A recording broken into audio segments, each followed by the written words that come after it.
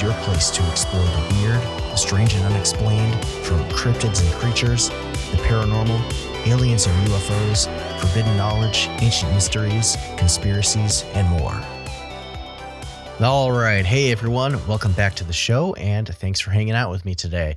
I hope you're all doing well wherever you are out there in the world. It's the first weekend in July as I'm recording this intro, and for some reason in New England, this time of year, especially around July 4th, like clockwork, there are thunderstorms almost every day.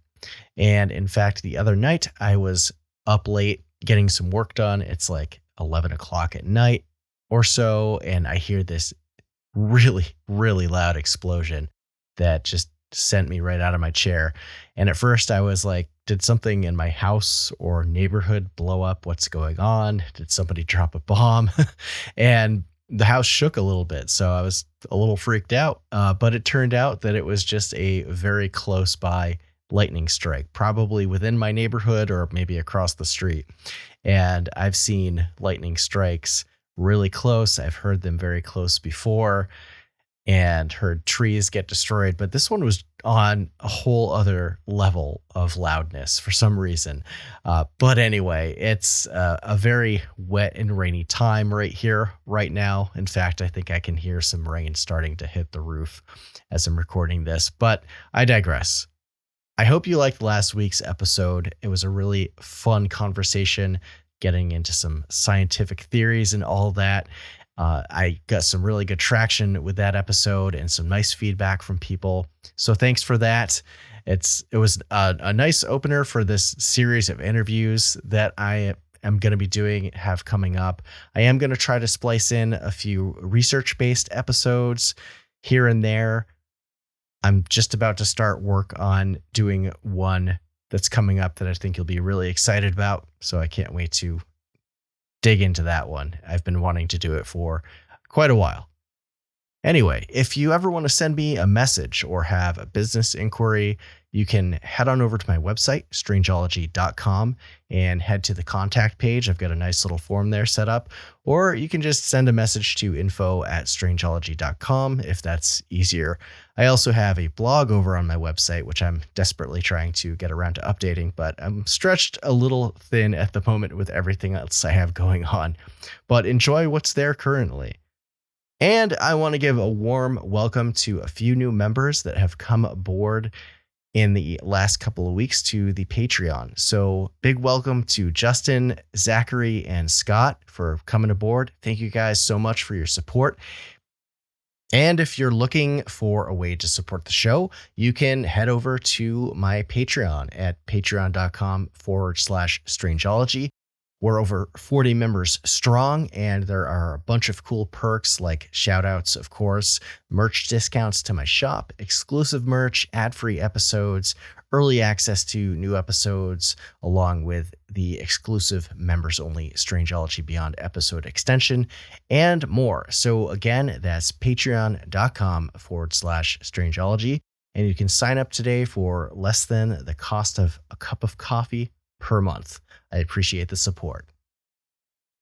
And just a quick reminder before we get started, if you are in the upstate New York, Adirondacks, Hudson Valley, and New England area, I'm going to be vending at the Sasquatch Calling Contest Festival on September 30th in Whitehall, New York. It's going to be on the river in Skeensboro Park and goes from 10 a.m. to 6 p.m. It's free to enter. It's all ages. The calling contest, where people do their best Bigfoot calls and vocalizations, happens at the end of the day around 5 p.m. They have a little amphitheater set up right on the river, and people just let it rip. It's a fun time, so mark your calendars. And if you're going, stop by my tent and say hello. All right, moving on. Today's guest is James Szubski. He runs an outdoor store in the Columbia River Gorge between Washington State and Oregon. This area may be the next big window area of high strangeness to go on the map because there are some definite weird and unexplainable things that are happening out there. And James is going to fill us in on everything that's happening. And just a quick note on the audio quality coming through on James' end. About 20 minutes in, there were some technical difficulties, but things were able to be saved. And so if you're wondering why the sound on James' audio coming through sounds a little different, it's because he had to switch over his audio recording setup. So without further ado, grab a drink or a snack, sit back, relax, and enjoy the show.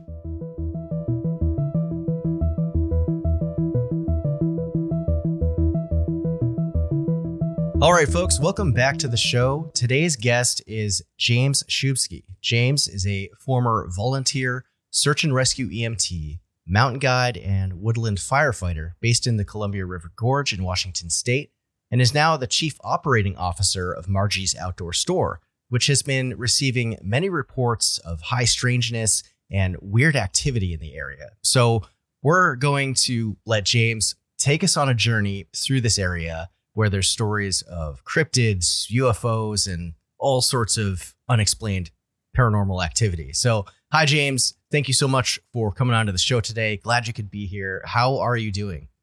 I'm doing great. Thank you for having me. Yeah, absolutely.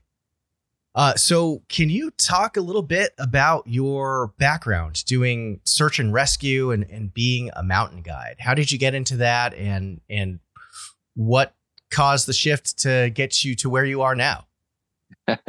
Well, yeah, I've been interested in adventure all my life. When I was still a teenager, I joined the Army and as a U.S. Army infantry soldier. And that was sort of the beginning of my professional adventuring. From there, did some wildland forest firefighting in Yellowstone. And, while I was in the Army, we got some mountain training. And so me and my Army buddies, we'd go out climbing. I was stationed at Fort Lewis in Washington State. And I'm a Ohio boy originally. And so I got out here and wow, the mountains and the oceans and the deserts and the rainforests, it was a paradise. And then, of course, I got out of the Army, went to college, got my degree, and, had a normal career. I guess you might call it a normal career. I worked in communications, marketing, and branding, that kind of stuff. Worked for Wizards of the Coast, the makers of Dungeons and Dragons. And it was really, really fun to be in that gaming industry in that highly imaginative space. And then several years ago, I was called back to adventure. And so, of course, joined the local search and rescue team and became a nationally certified EMT. I was with the King County Rescue Team near Seattle. And that was the team that discovered the remains of the Ted Bundy victims and the Green River Killer victims. But very satisfying to go out and spend my time on the weekends saving lives and reuniting families.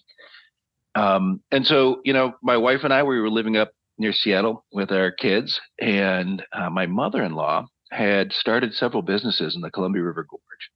And about 2 years ago, she passed away, and someone needed to come down and run those businesses. So I stepped forward. One of them was a store that in a little town called Bingen, Washington. Bingen is about probably 60 minutes east of Portland, Oregon. So, and the Columbia River forms the boundary between Washington State and Oregon State. So we're sort of on the southern border of Washington State and sort of right in the middle of the Cascade Mountains. And so when I looked at that business, I recognized this could be a great outdoor store. I have a lot of experience with outdoor adventuring.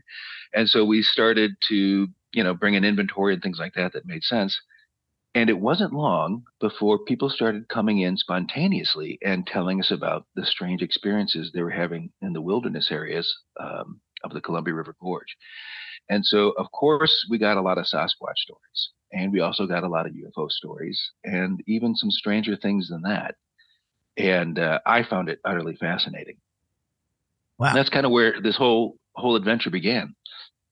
Yeah, that's definitely a very, interesting background, especially coming from someone who goes out there into the wilderness for search and rescue. There, you hear all these stories online these days of people who work for like the National Forest Service, EMTs that go out there to find missing people. Sometimes people disappear in unexplained ways, and it's just there's a lot of weird stuff that's still out there, it seems like. Was there a moment in your life before that where you kind of had an inkling in your mind that there might be something else going on in the world in terms of like cryptids and paranormal? A lot of people, when they're kids, it seems like there's something that kind of sparks in their head and they're like, wait a second. Well, of course, I grew up in the 70s and 80s. And so there was a show on called In Search of with Leonard Nimoy, who played Spock in the original Star Trek. And every kid in my neighborhood was intensely concerned about the proximity of Bigfoot to all of our houses, right? And so it's always been a part of sort of the things that I think about when I'm in the wilderness. And I have spent thousands of hours, daytime, nighttime, deserts, glaciers, rainforests, jungles, woodlands, you name it. And there have been some times when, for sure, there's been some very unusual experiences. And, when I was in the military, we had some very curious things happen as well. And then since then, I have, studied martial arts. And the practice I was involved in was Aikido. And it was then that I began to see, we were combining our martial arts training with a Zazen sitting meditation. And I began to see auras around some of the folks that I was meditating with. And from there were times when I would walk in the dojo and see different intensities of light in the dojo. And oftentimes now when I'm in the forest, I can see, I guess you'd call them auras around certain geologic features or people or different creatures. That and $4 will get you a cup of coffee, but it certainly is interesting. And so it's something that I've always had an open mind towards. And this store provided a really unique opportunity. And so, we're getting these people coming in spontaneously telling us these stories. And I thought, well, let's see where this can go. So we put up a big sign in the window and it said, file your paranormal reports here. And it said Sasquatch sightings, UFO experiences, ghost encounters, portals, time anomalies. We want to hear about it. And I instructed my employees, I said, we're going to take these people seriously. I recognize that people do have experiences outside of normal everyday, what people would consider normal everyday experiences. And let's not prejudge them. Let's give them a safe place to tell their stories. Let's treat them like adults with respect. Let's ask intelligent follow-up questions. And let's see where this goes. And in the past, it's probably been a year and a half that we've been doing this now. We've had well over 160, maybe even closer to 180 reports now. And we have a form in the store, so people will come in. They'll either verbally tell us a story. Some folks are kind enough to take the time to fill out the form. And just recently, we put up the form online on our website, so margiesoutdoorstore.com. And it was just late last weekend, we got another interesting UFO report online.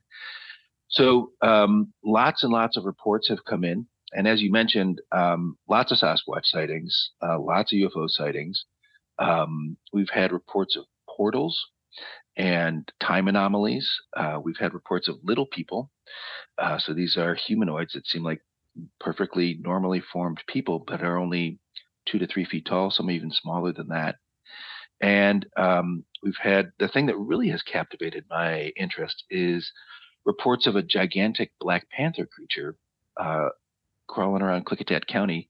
We call it the Klickitat Ape Cat. And as the interview goes on, the reason for that name will become clear. But Sure. I live in the stores are in Klickitat County, which is where the creature gets its name from. Gotcha. So there is a lot of stuff going on out in the Columbia River Gorge. Can you describe like the history of this area and your thoughts on why it might be such a paranormal hotspot? Yeah, sure. Hold on just a second. Let me turn off this phone. So just to set the stage, like I said, the Columbia River is the second largest river in the United States, and it is the largest river in North and South America that empties into the Pacific Ocean. So it is a navigable river, meaning that barges and watercraft, it's a transport corridor. So where I live is the Columbia River Gorge. It's a 85-mile area that in the late 1980s was designated as a national scenic area. So this is the first national scenic area recognized by the United States government. And that designation does a few things. One, it it recognizes this is one of the most beautiful places in America. Then it also puts restrictions on the development here, and it preserves some of the natural landscapes and things like that. And to give your listeners a sense of what a beautiful place this is, let me put up a picture. I'm going to share my screen here. Sure. And so the Columbia River Gorge, this is a picture. We're looking eastward at sunrise, and we're looking at what's called the Lyle Gap. And in the foreground is Memaloose Island. These pictures are also available on my website, margiesoutdoorstore.com. And so the gorge cuts through the Cascade Mountains. Cascade Mountains include some of the tallest peaks in North America: Mount Rainier at 14,400 feet, Mount Adams, 12,000 feet, Mount St. Helens, Mount Hood. And so the Cascade Mountains cover an area of about 80,000 square miles, which is roughly equivalent to the 10 smallest states in America. And so the mountains form a rain shadow. So everything to the east is basically desert, and everything to the west is Pacific Northwest rainforest. Right.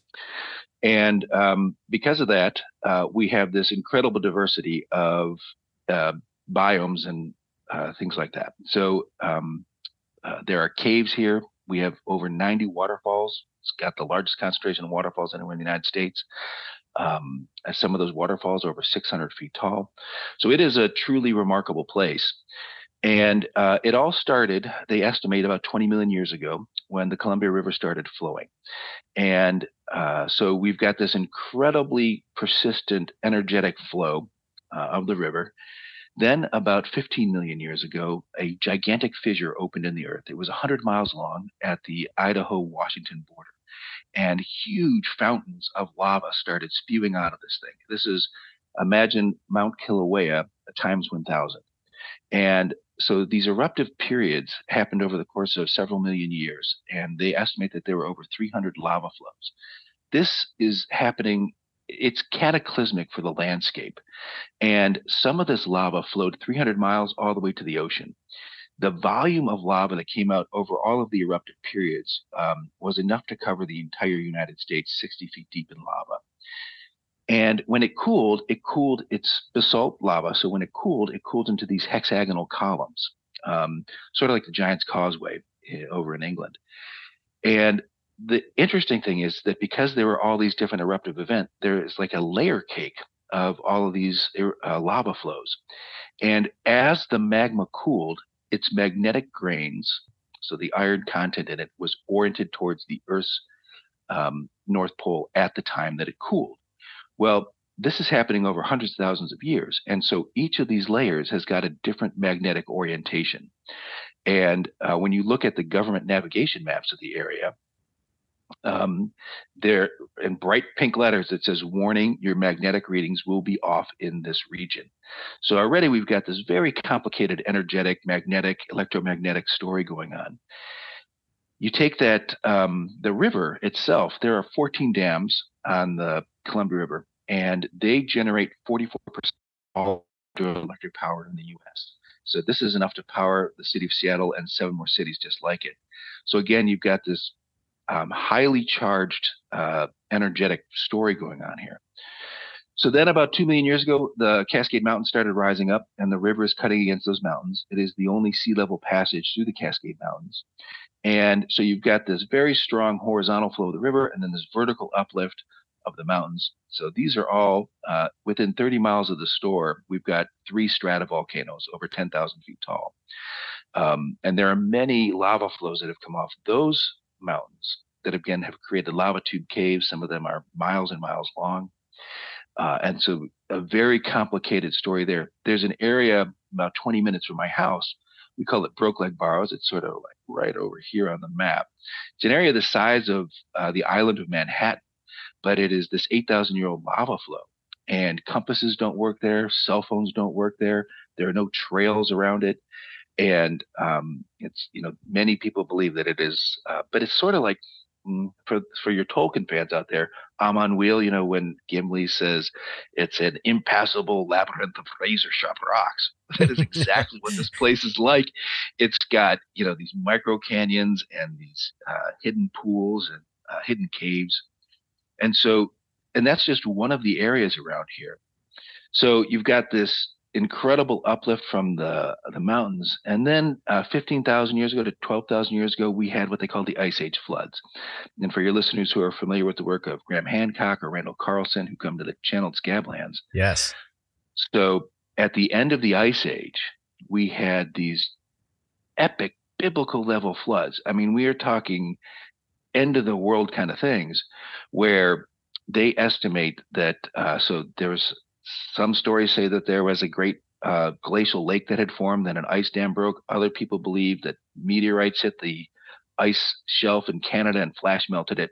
Whatever the cause, we had this gigantic flood that suddenly occurred, and it was equal to all of the rivers on Earth combined, times 10. So we're back from that little audio technical glitch.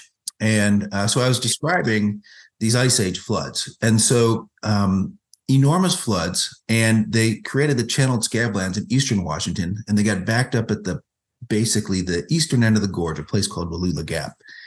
And then they started rocketing through the Columbia River Gorge. And at places, these floods were over 1,000 feet deep, and you can see the geological evidence for that while you're here.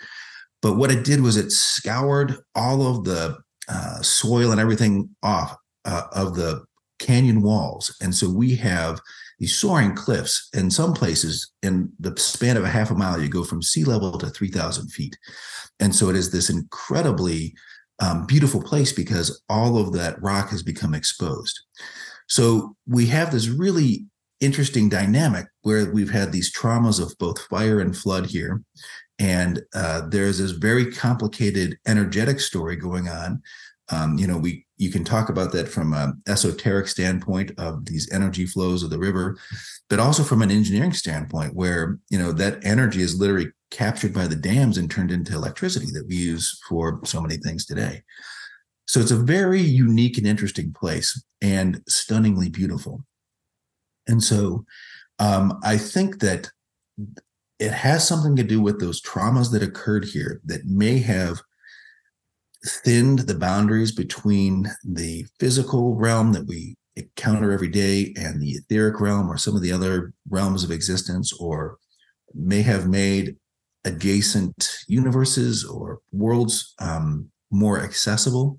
And whether that's a question of people,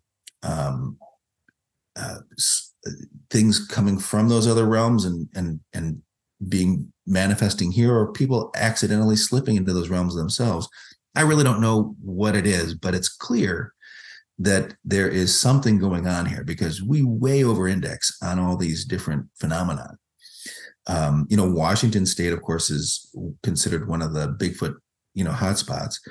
And in terms of UFO sightings, Washington has the highest per capita sightings of UFOs. In fact, the very first thing that set off the flying saucer craze back in the 1940s, early 50s, was a Kenneth Arnold sighting. That's right. Yeah. And so he was flying a private airplane near Mount Rainier, and he observed 9 saucer-like craft behaving in ways unlike any aircraft that he had ever seen before. And they wound up flying to Mount Adams, which is just 30 miles north of the store here. In fact, I think I might have a picture of that. What's cool about Mount Adams is that it has long been a UFO hotspot. And here's a picture. So there are stories that Mount Adams actually has a physical hangar door that opens, and people have seen crafts flying in and out of that. We've also had stories of people saying they see portals floating in the air next to it, where the sky and roughly circular area looks behind that circular area looks different than the sky around it. And so there's this really rich tradition here. And I think the thing that amazed me was we started taking in these reports, and it seems like everybody who lives down here has a neighbor or has themselves had some kind of either Bigfoot encounter or UFO sighting or something. It's really phenomenal how common it is. Yeah, that's definitely seems like there's, with all these reports and stories dating back probably decades, if not centuries, it seems like this spot is one of the types of window areas or a vortex, like the Bermuda Triangle or the Alaska Triangle or the Bridgewater Triangle. I'm not sure if there's a triangle consideration out there, but it definitely seems similar. An area where the veil is thin, if you will. Yes. Yeah.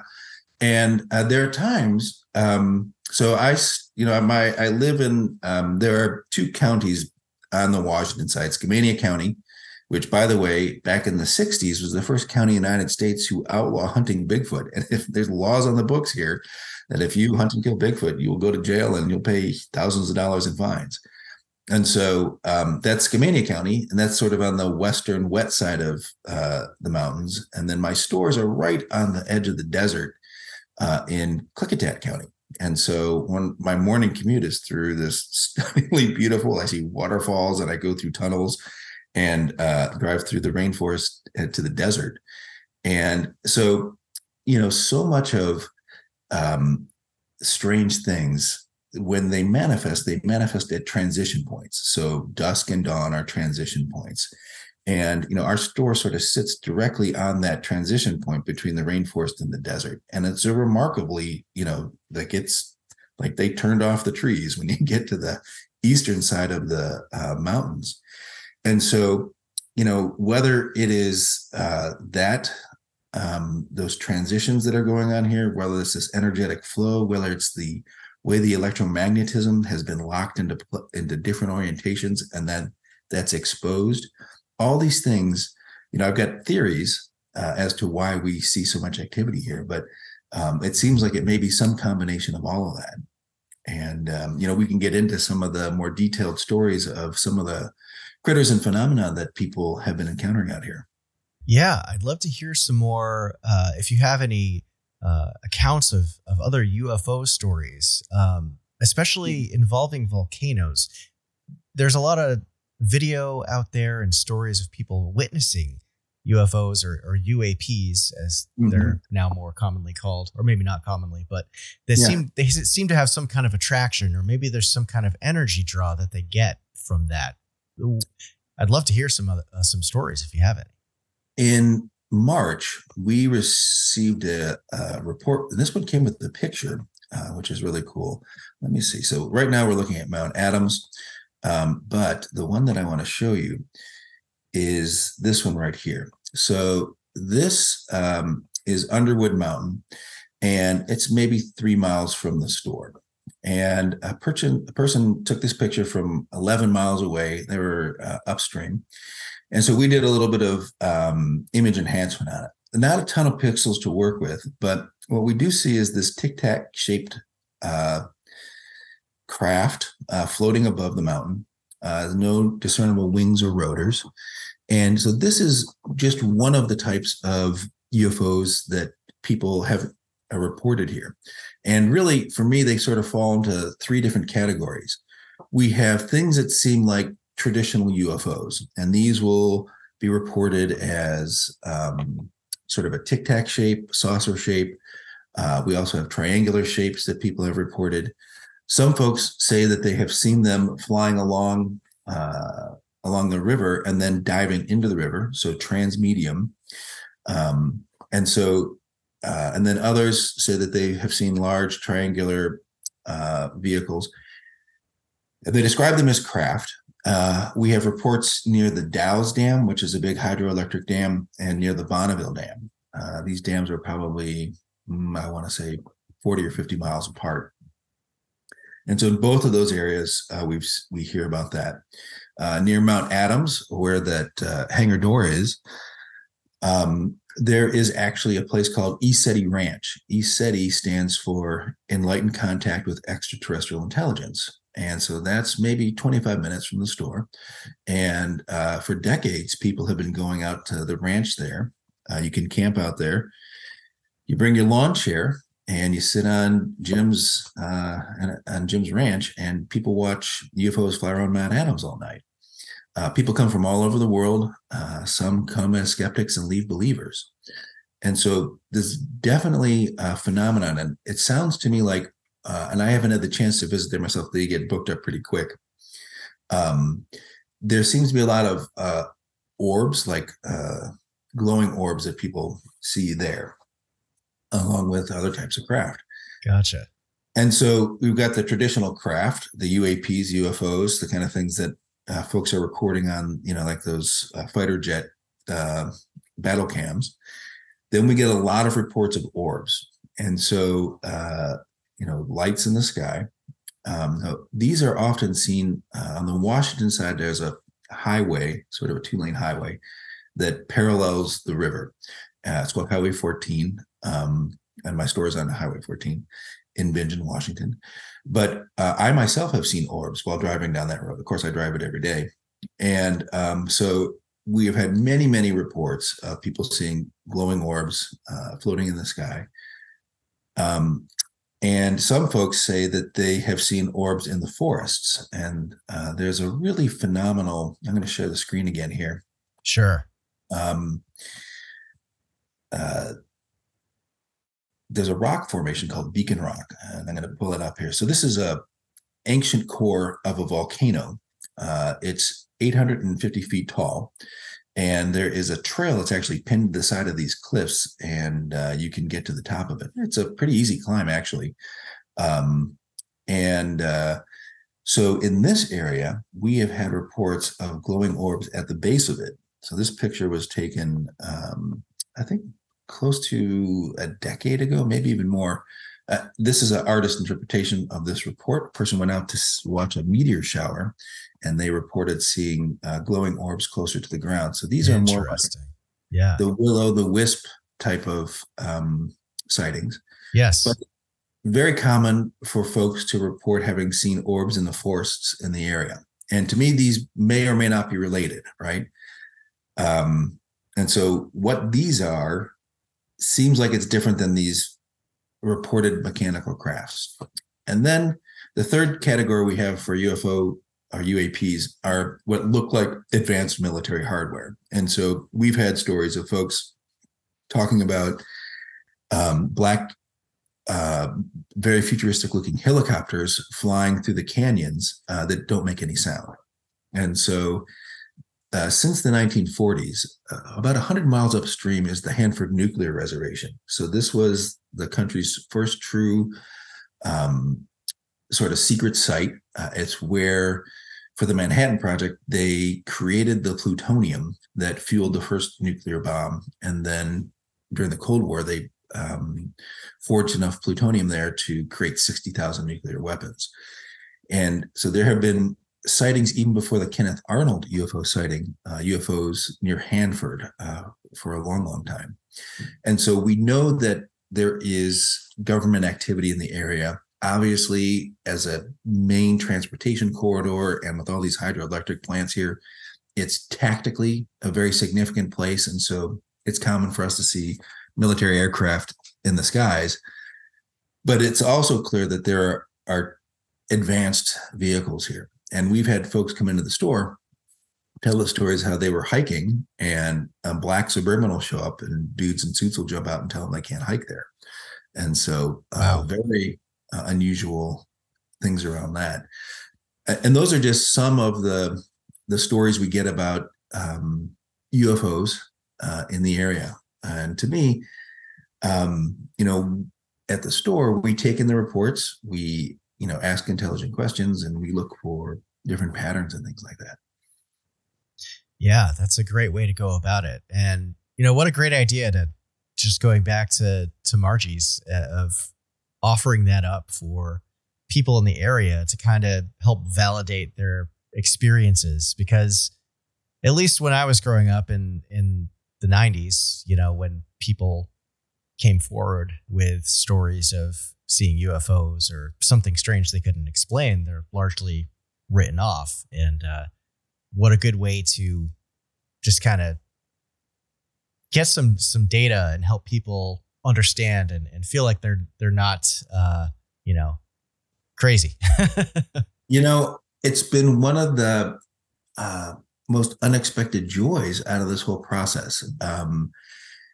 So we have folks come in, they often have had this experience they've been carrying with them for years, right? And they may have told family members or friends and been laughed at or derided. And to come in and have their story listened to and have them not be belittled and taken seriously, there's a big emotional release for a lot of folks. And there have been some really beautiful human interactions with people that we've had who for a long time have had been disbelieved, maybe felt that they were crazy, and just to be able to talk about it in a rational, open forum is very cathartic for folks. There's one phenomenon that has really is amazing to me because I had never heard anything like it, and we call it the Klickitat ape cat. And so, and the reason why I'm talking about this now is that one of my employees had actually seen this creature, and her family didn't believe her. And I'll kind of get into her relating of her experience here in a second. So the first time that I heard about it, we had a gentleman come into the store, and he had been orienteering, so map and compass work out near Buck Creek. So this is probably 5 miles away from the store. And he was a friend of the family, so my mother-in-law knew him, and it helped his family out. She was a registered pharmacist, so she helped his mother out with some type of medical problem she was having. And it took him 45 minutes to work up the courage to tell the story, but he said that he was orienteering near Buck Creek. His compass started acting strange, and then he looked up, and across the creek, he saw this enormous Black Panther creature, and it was sitting there calmly watching him. So as he's telling me this story, some big flags are going up in my head. I'm thinking, geez, okay, so we have cougar out here, but cougar are typically tan, and when they express their melanin or their fur gets darker, it doesn't go black, it goes to a reddish color. We've talked to many wildlife biologists. They all say that, nope, there's no such thing as black cougars. They're all either tan or red, but black is not a color that's recognized by science. Now, there could be a mutant form of it, but in my back of my head, I'm thinking, okay, this is something to pay attention to. He said the creature stood 4 to 5 feet tall at the shoulder. Now, that's another big, wow, what's going on here? Because that is larger than a tiger, which is the largest cat existing on the planet today. And tigers maybe get 3 feet tall at the shoulder. Cougars, 2 to 2.5 feet tall, maybe. Tigers, 3 to 3.5 feet tall. There's nothing that's living today that is 4 to 5 feet tall at the shoulder. Now, in my research, I uncovered that there is one creature in the fossil record, a creature called Panthera atrox. This was the American lion. It was definitely in Washington State 9 to 10,000 years ago at that boundary, but it went extinct at the Younger Dryas boundary, during right after the floods and everything else. Yeah. But that creature, its skeletal remains, and we have many skeletal remains because several of them were found at the La Brea tar pits down in California. And we know that these creatures were 4 to 5 feet tall at the shoulder and easily weighed over 1,000 pounds. Interestingly, they had the largest brain cavity of any cat that ever existed, whether by sheer volume or by as a comparison of their weight to brain size ratio. So an enormous cat with a very big brain, but supposedly extinct. So he's describing this creature to me. We had this compass thing, but that could just be because compasses go weird here regularly. We've got a black coloration. We've got this enormous size. He said it was very muscular. Said its fur was long, 4 to 5 inches long, which is not like a cougar's fur. And then he said, and it had a face that looked like a monkey. And I thought, well, no, that is strange. That is definitely not something that's recognized by science. And he described it as having a flatter snout. So as I'm imagining it, and through subsequent reports where people have reported the same thing, you know how like a German Shepherd has got a very long snout, but a pug has got a flatter face. Yes. And so you can have that wide variation in a single species. And so everyone seems to describe this flattened face. He said it had intelligent ape-like eyes and other primate features. And so, you know, we talked about that, and some of those details I like to keep close to the chest, just in case other people report. I like to have some information held back so we can sort of verify. So at the high level, he had told me this incredible story, and I was fascinated by it. He seemed very genuine and earnest. And we have, you know, folks come into the store, and I would say 95% of the people are genuine and earnest. And some people come in and they're just having fun and telling a tale. And as far as we're concerned, no harm, no foul. Like if you want to, you know, have some fun, great. But this was one of the ones where, you know, as we looked at all the details, he seemed like he believed that he had seen what he described. The next day, I was talking to my employees, but I was very excited. And there's a young woman who works for us named Missy. And as I described the creature, she started shaking and she said, "Oh my God, I've seen that thing myself." And so there are two main river canyons that come off of Mount Adams. There's the White Salmon River, which Buck Creek flows into. And then there's the Klickitat River, so White Salmon River is in the rainforest side, Klickitat River is on the desert side. And she was coming into work one morning, this was at dawn, and she saw an enormous black cat. She didn't get a look at its face, but she said the thing was gigantic, very muscular. She watched it walk into a small patch of tall grass. And so she pulled off her car because she was so enthralled by it.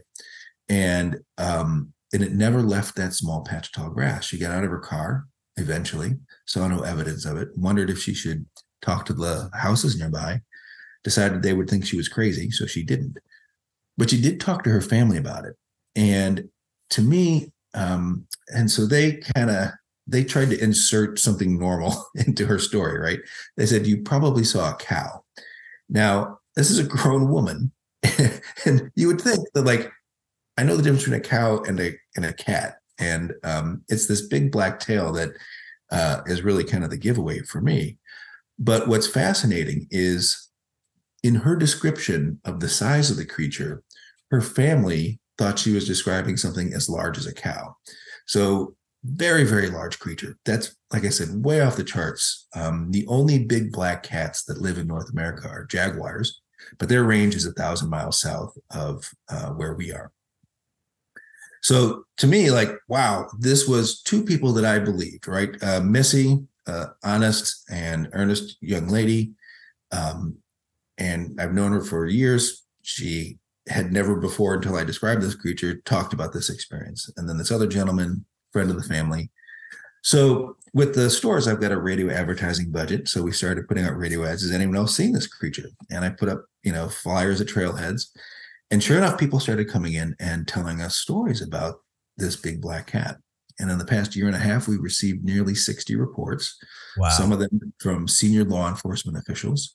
The stories go back 30 or 40 years. And everyone talks about, so 100% of the stories talk about a big black muscular cat with a long black tail.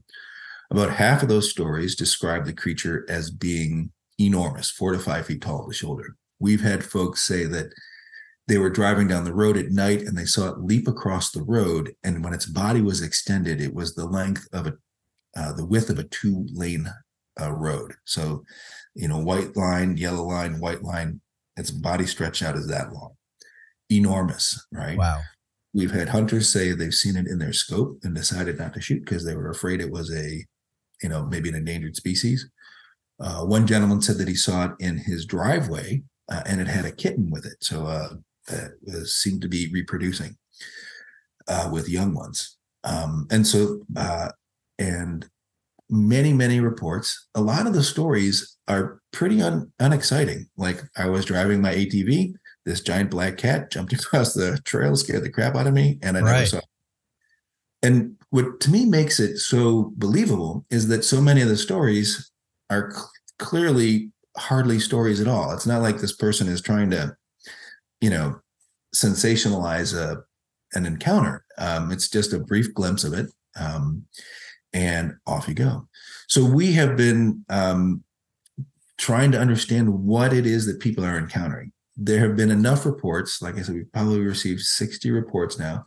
Some of them from, like wild and forest firefighters, and having done that kind of work myself, like, you are dropped off in some of the most remote wilderness in an inherently dangerous situation. These are folks who know what they're doing and know what's out there, right? Like, you don't become a wildland forest firefighter and not know what a bear looks like, or a cougar looks like, or elk, or anything else. Like, these are some of the most competent wilderness workers that there are. And a whole fire crew saw it, and they were going to be in this area for 3 days before they got picked up, and they wondered what they would do if it showed up in camp. Fortunately, of all the reports we've had, none of them have described a hostile encounter with this thing. And so that's at least a small bit of good news. Yeah. But really, really interesting. The origins of what it might be, well, there's a couple of theories, but we really don't know for sure. Huh. Interesting. What are some of these theories behind what this could be? So in the Great Lakes area, the Native Americans have a tradition of what they call a race of underwater panther protectors. These creatures are called Meshepeshu. And so they're this, when Native Americans talk about things being from underwater or underground or from the sky, they're talking about a creature that has a foot in the spirit realm and in the physical realm. And one of the descriptions of Meshepeshu is that it looks like a black panther with the face of a man. So immediately that caught my attention as a very interesting phenomenon. And here in Klickitat County, we have petroglyphs, and this is a really fascinating image here. So this petroglyph is near Horse Thief Lake, and it depicts a cat-like creature with wavy water lines underneath its head. And then the water lines have a crack running through them. And, there's some esoteric traditions that believe that once something is carved into the rock, it is bound by the rock. But if that rock is cracked, the essences of that being is released. And so this is an area called Horse Thief Lake. It's a place where Lewis and Clark actually visited when they were coming through in 1805. And right across the lake from where this petroglyph is a place called Horse Thief Butte. It looks like a desert mesa from the road, and it's only 5 minutes off the road. But you get up into it, and it is riddled with a labyrinth of hidden canyonways and amphitheaters. There are petroglyphs carved into the walls, and it is a place where you can see it's clearly a spiritually charged area. You can get up on top of it and you can see the expanse of the Columbia River, both east and west, and you can feel the energy of the flow, even if you're not sensitive to that kind of thing at all. If you just calm your mind for just a moment, you can feel it there. So, place of great power. I was there before we started receiving reports about the cat, and you can look down into this Horse Thief Lake, which is right along the edge of the Columbia, and I saw a large dark creature swimming in the water there. There were some ducks on the water, some of them, so I could get a sense of the size of this thing. It was clearly larger than a person, but smaller than a car. And it would swim around on the surface. It didn't seem to be going any place in particular. Then it would submerge. It would go underwater for up to 5 minutes at a time. Then it would come back up. And I was too far away to really know what I was looking at. And it was only after we had started receiving reports that I realized that it may have been one of these cats. Wild. But again, I can't confirm anything. I was too far away to make any determination other than a large, dark creature swimming in the water. So there is this sort of esoteric tradition. We have had reports of one guy saw it, and on our website, we've got a video, and don't get excited, but he started to film this creature. He was out working in a shed near Buck Creek, actually.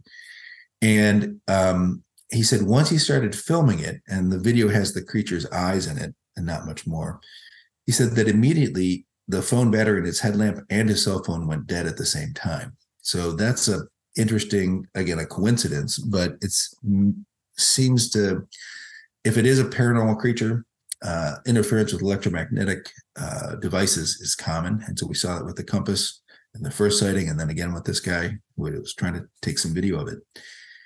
Interestingly, the folks up at the ECETI Ranch, one of the races of beings that they claim to be in contact with is a race of feline humanoids. And their logo shows a big lion's head because of that. So there's this interesting paranormal connection about what this may be.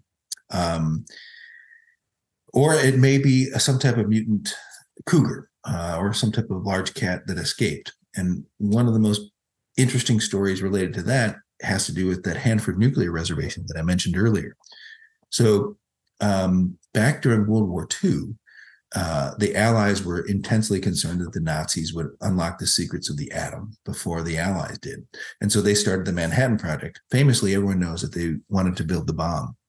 And so Los Alamos was the site where the engineers designed the bomb, but Hanford was the site where they created the plutonium. And not to put too fine a point on it, but they were literally toying with the fabric of reality there. Plutonium is an element that doesn't exist in nature, and it's only exists when man makes it, right? And so they were making plutonium on an industrial scale at Hanford. And eventually they would have 9 different nuclear reactors running there at the same time. The Hanford Reservation itself is a top secret government site. It was started during World War II. It's the size of half of Rhode Island, so 600 square miles. And it's got 90 miles of coastline along the Columbia River. They chose the Columbia because they were utilizing the hydroelectric power there. They needed that energy to smelt the plutonium. So Los Alamos is where they're building the bomb. Hanford is where they're building the fuel for the bomb and toying with the fabric of reality. And so from day one, they had an animal testing program there. So the Nazis were obviously very interested in super soldiers, super animals. They had actually brought back an extinct Ice Age creature called an aurochs. It's this giant hyper-aggressive bull. And so they were very much into these programs. And back in the 40s, they knew that radiation could induce mutations, but they didn't know much more than that. And so we started a program at Hanford from day one. The doctor that they put in charge of it, Dr. Donaldson, his primary claim to fame was creating super animals. He had created a thing called the Donaldson super trout, which is 8 times larger and stronger than a normal trout, reaches reproductive maturity in half the time, and it can swim in salt water and fresh water and is more survivable and all this other kind of things. So this is the guy that they pick to run their animal testing program at Hanford.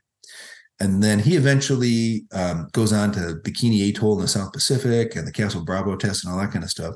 And during the Cold War, a guy named Bill Baer takes over. And there's a story that Bill Baer tells in his oral histories. Bill Baer is now dead, but he was running the biology lab there, about how they were irradiating apex predators and doing experiments on them. And he had, they say, the reports vary, between 20 and 50 alligators that they were experimenting on. And one night, 6 of these irradiated experimental apex predators, these alligators outsmarted the scientists and escaped into the Columbia River. No. Yeah. Which is crazy, right? Yeah. I mean, it's like a movie in the making. And so they wound up sending out these covert Army hunting teams to hunt these creatures down. And from August to January, they were able to capture 4 of the 6, but 2 remained at large. And there are stories in the newspaper about it. He even says in these interviews that even as far into the 80s, people were calling him and asking him if he knew anything about alligators in the river. He would always say no and hang up, and he laughs about it in the interviews. But it's kind of horrifying that was sort of the cavalier attitude that they had. So, so the question is, why are they doing that? Like, why do they have alligators in Washington State? Why are they irradiating them? Why are they doing experiments on them? Well, right now, a quarter of the U.S. nuclear stockpile is guarded by dolphins. Turns out that animals are far more effective sentries than humans. And the dolphins guard some of our sites, particularly like the Bangor sub base up here on the Olympic Peninsula in Washington, where it's so the dolphins are specially trained to identify like Soviet scuba divers coming in, and they're better than sonar because sonar doesn't know if it's a tuna or a sea lion or a Soviet diver. And what I understand is the dolphins have a special apparatus. It's like a harpoon that is mounted on their snout, and they go and they tag that diver, and it inflates a balloon, brings the diver to the surface, and then the Navy scoops them up. But this has been going on since the 1950s. And so we're using animals to guard our most sensitive nuclear sites. And if you look at Hanford, it's got 90 miles of river coastline. You can't bring dolphins in there because that's fresh water and not salt water. And so what we think was happening was they were trying to create sentinel creatures to guard this site. Right. And if you're a zealous cold warrior doing your job, you're going to say, well, what is the world's most effective riverine predator? And that is 100% a black jaguar. So jaguars, they live in the Amazon, and they are able to hold their breath for 15 minutes. They can eat underwater. They can kill caiman alligators with a single bite to the back of the head. As far as big cats go, pound for pound, they are the strongest. They have night vision that's 6 times better than a human being. And they always instinctively drag their prey to shore. And so this is a set of traits that any cold warrior would think are ideal for a sentinel creature to guard a site like Hanford. What we think happened was that they had a jaguar training program. They may have been modifying those jaguars. Jaguars are notoriously the hardest of the big cats to train. Lions are easier to train. You see them in every circus. And jaguars and lions actually can mate and produce viable offspring. And so it may have been some combination of a breeding program, some of the irradiation that they were doing. They created some mutant jaguars, very large in size. Those creatures, just like the alligators, outsmarted the scientists and escaped from their captivity. And then just like the alligators, they weren't able to capture them all. And when you look at this map behind me, which is of the Columbia River Gorge, you can see that if you go north, east, or south, you'll head deeper into the desert, not a suitable habitat. If you head to the west, you get to the mountains where there's all this available cover and habitat and food sources and everything else. So it's a pretty strong theory that these big Klickitat ape cats may be legacies of the Cold War, and pretty interesting. Yeah, that is wild. I had never heard anything like that before in Washington. I know there's, tons of other stories of cryptid, especially Bigfoot, of course. But the Klickitat ape cat. Wow. That doesn't sound like something you want to run into. Yeah. What I find fascinating, so if you look at almost every culture in the world, whether it's Egyptian or, South American, the panther is a protector creature. And, even with this nuclear story, like the archetype is if the theory is right, they were designing a protector creature. Like that creature was designed to protect and escaped. So again, what I love about it and what I love about what's going on at the store is like a couple times a week, a Scooby-Doo mystery walks through our front door. And, if it's a more recent story, we'll go out and investigate it to the best of our ability. But I'm a storekeep. I'm an old adventurer, but I'm not, a trained researcher. And one of the reasons why I'm going on, shows like yours is that I am inviting folks who are better investigators or maybe more intuitive people than myself to come out and see for yourself, because there are some things out here that, like you won't have to go far before you run into some kind of weirdness out here. And, so I'm inviting the investigators and the curious and the spiritually sensitive and intuitive to come out and help us figure out these mysteries. It's been unbelievably fun and incredibly joyful. My daughter, 9-year-old daughter, is one of my co-investigators. And so if we get a report, we'll hop in the 4x4 and off into the wilderness we'll go. And, wow. So you go out and do some investigating on the ground and stuff to check things out. Yeah. We got a really interesting report from someone who I've known for quite a few years now. And they were out pretty close to that Horse Thief Butte area. And they were driving late at night after their work shift had ended. And they said on the side of the road, they saw a 2.5 foot tall humanoid with a head that looked like a praying mantis. And so we went into one of those AI art generators, and I created a bunch of different variants and asked him which one looked most like what he had seen. And the image on the screen is the one that was closest to what he had seen. This image also is on margiesoutdoorstore.com for those folks who are just listening. And so he drove by this creature, was standing along the side of the road. And right after he drove past it, all the lights in his center console of his car went dark, and his phone started flipping out. Alarms started going off on it. This is close to 2:00 in the morning. And then about 200 or 300 yards down the road, he started feeling dizzy. He pulled the car over, thought maybe he should go back and check it out because he knew I'd be interested in it. And then he thought, hell no, I'm not going to go back and see what that weird 2 foot tall creature is on the side of the road. So within a couple of days, I went out to the same site, and I did some EMF readings, which were nothing unusual there. I did find some tracks, but they were pretty inconclusive. And interestingly, he said that in the same spot on the road, at least on 5 other occasions, he saw an owl standing on the side of the road at the exact same place where he had this encounter. And the one thing that my investigation did turn up was I found some of the owl pellets. Owls will eject the fur and bones of the creatures that they've eaten. And so that part of the story was true.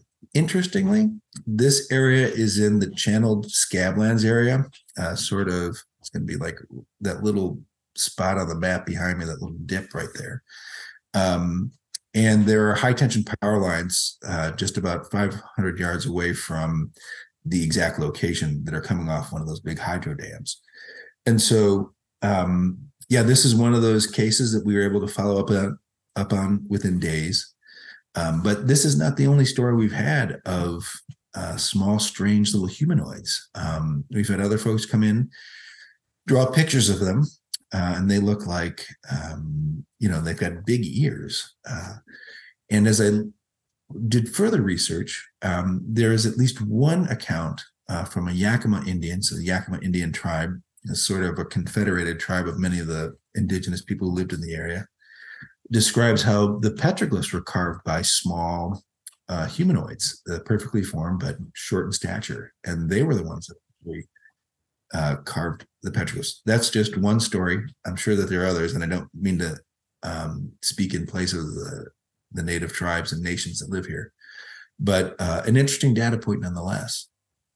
And so, again, all types of strange phenomenon out here in the gorge. Wow. Yeah, absolutely. Well, I think we're just about at the top of the hour here. This has been a really eye-opening and fascinating conversation here, James. So I guess what's in the future for Margie's? Do you plan on putting together some teams to go out and check these things out? Well, so like I said, I've got once we started getting reports, I've got a FJ Cruiser, sort of, it's like a Jeep-like kind of vehicle. And it's now, it's rigged up with cameras and spotlights and everything else. And so whenever we get a report, we go out and check it out.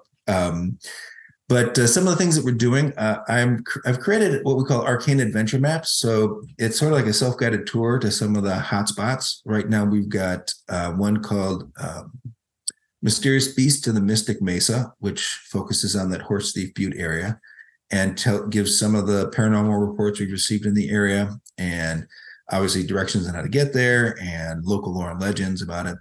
The other one is called Apparitions Amongst the Ancient Monoliths, and that one focuses on that Beacon Rock area, where not only have we had those sightings of the orbs, but there's also been reports from the maintenance workers of ghostly apparitions near the trailheads. And so these are two things you can pick up in the store. The map that's behind me is also available in the store. So that's one of the ways we're trying to take the information that we're getting and give it back to folks in a way that they can check it out themselves and, have some fun investigating these mysteries on their own. In September, I'm working with a tour company, and we're putting together a sort of a bus driving tour, paranormal tour of the Gorge. Looks like it'll go probably 120 miles and take it to where people have seen UFOs and Sasquatches and ape cats, take you to an old ghost town and see the petroglyphs and all that kind of stuff. And then hopefully in May, we're trying to put together a conference and have folks come out and have some speakers and some events and stuff like that. So again, I find this place to be, it is a living landscape. Mount St. Helens erupted in 1980. It's still very geologically active. It's a place that to me is enchanted and one of the still wondrous places in the world, where it's common for the local folk to have really strange and unusual encounters. And for me, I want to share it with folks, and I want to understand these mysteries more. So again, I'm inviting folks to come out and investigate for themselves. Great. That is definitely an awesome thing that you're doing. Now, again, can you tell my listeners where they can find the best place to find you online? Yeah, so best place is margiesoutdoorstore.com. One of the tabs there is the paranormal tab, and that gives you all the juicy details on some of the interesting stuff that we've been seeing out here. If you want to get a hold of me, staff at margiesoutdoorstore.com is a great way to send me an email, and we can get in touch and be happy to answer questions for folks. Great. Well, thanks again, James, for coming on the show. And for everyone else, take care, and we'll talk to you next time.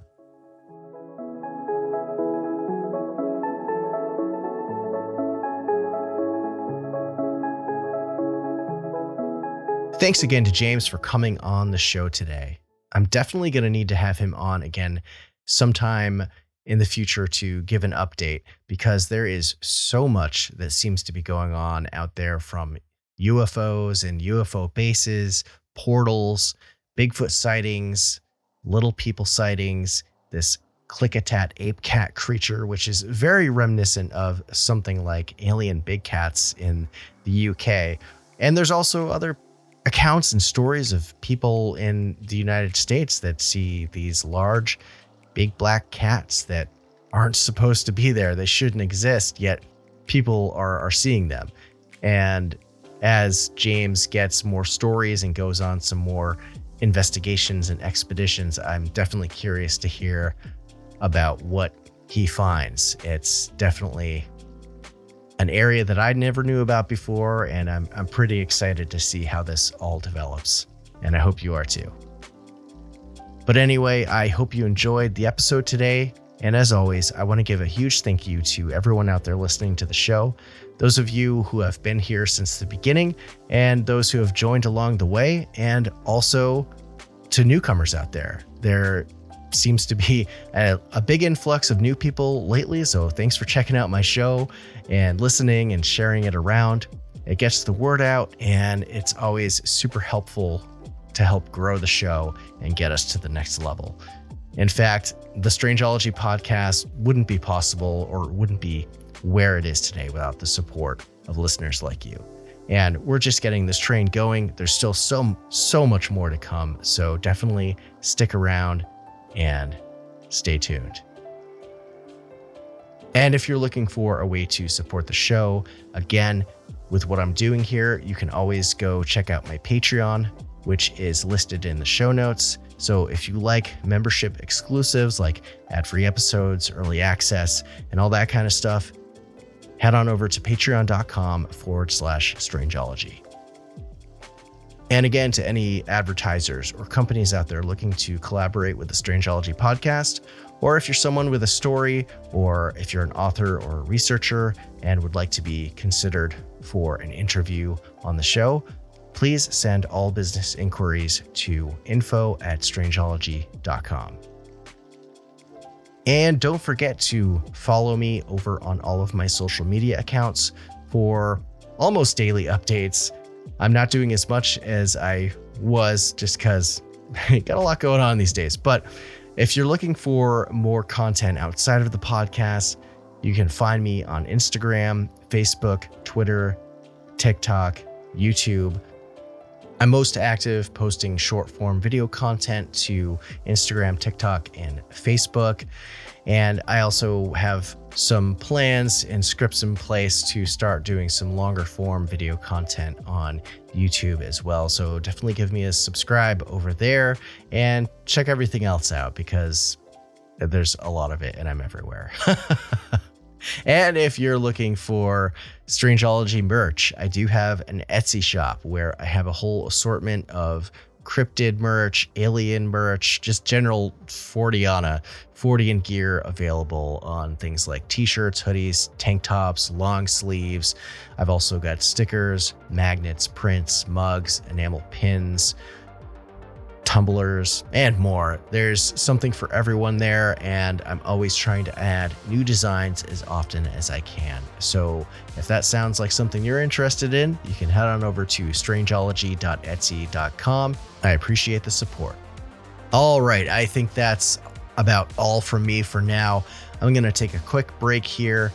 And James was actually able to stick around for a little while longer to chat about some more of the stories of high strangeness in the Columbia River Gorge. It's a really fascinating conversation, so you won't want to miss it. Patrons, stick with me, and for everyone else, until the next time, take care of yourselves and each other, and keep it strange.